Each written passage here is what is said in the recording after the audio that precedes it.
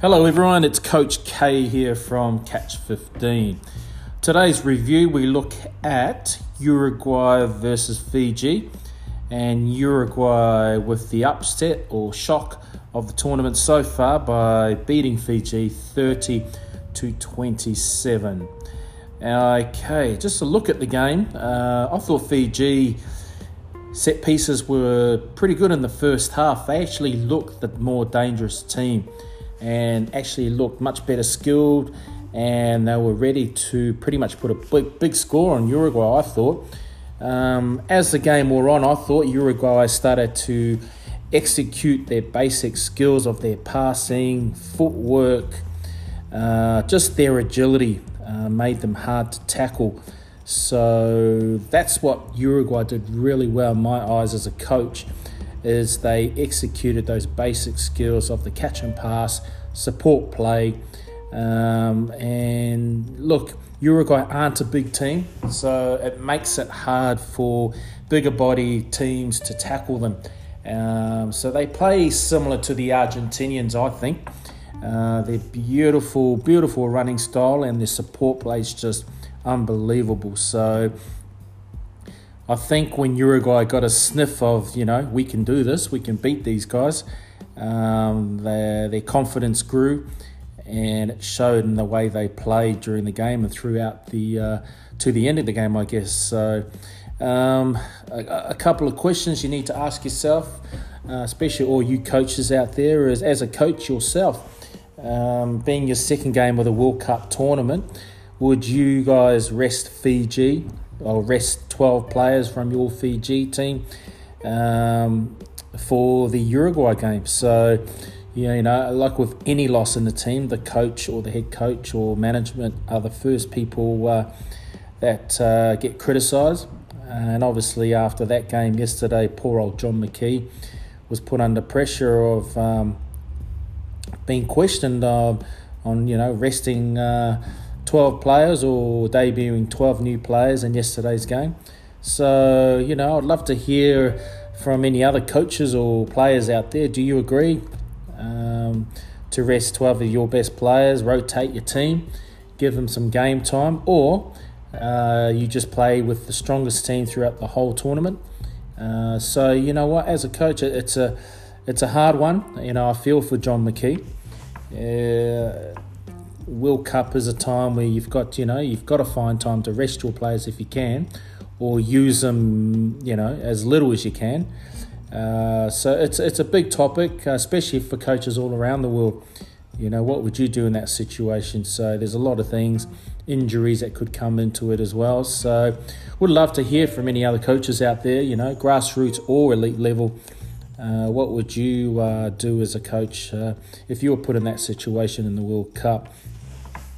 I guess moving forward with Uruguay, these guys can cause havoc with their next games coming up. So whoever they've got next, I guess they'll be analysing the way Uruguay run the ball and how they just execute the basic skills really well. So I think they will push their next games, whoever they are, they will push them, to the end and give them a good run for their money. So, well done to Uruguay as well.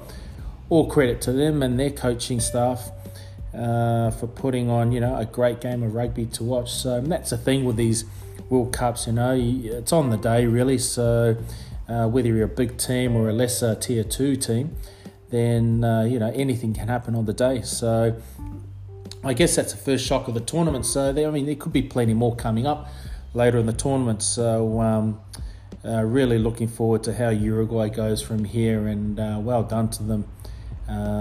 So awesome. So Fiji obviously got a few things to work on, I guess, until their next game. It doesn't get any easier for Fiji as well. So I guess going into that game as a coach and player, you think Uruguay would be an easy game to get over. So, that would have set you up really well for the rest of the pool games. But unfortunately, in Fiji's case, it's going to make their run to the quarterfinals a lot harder, just because they lost to Uruguay yesterday. So I'm sure they can get out of it. This is where all that mentality, toughness comes into place.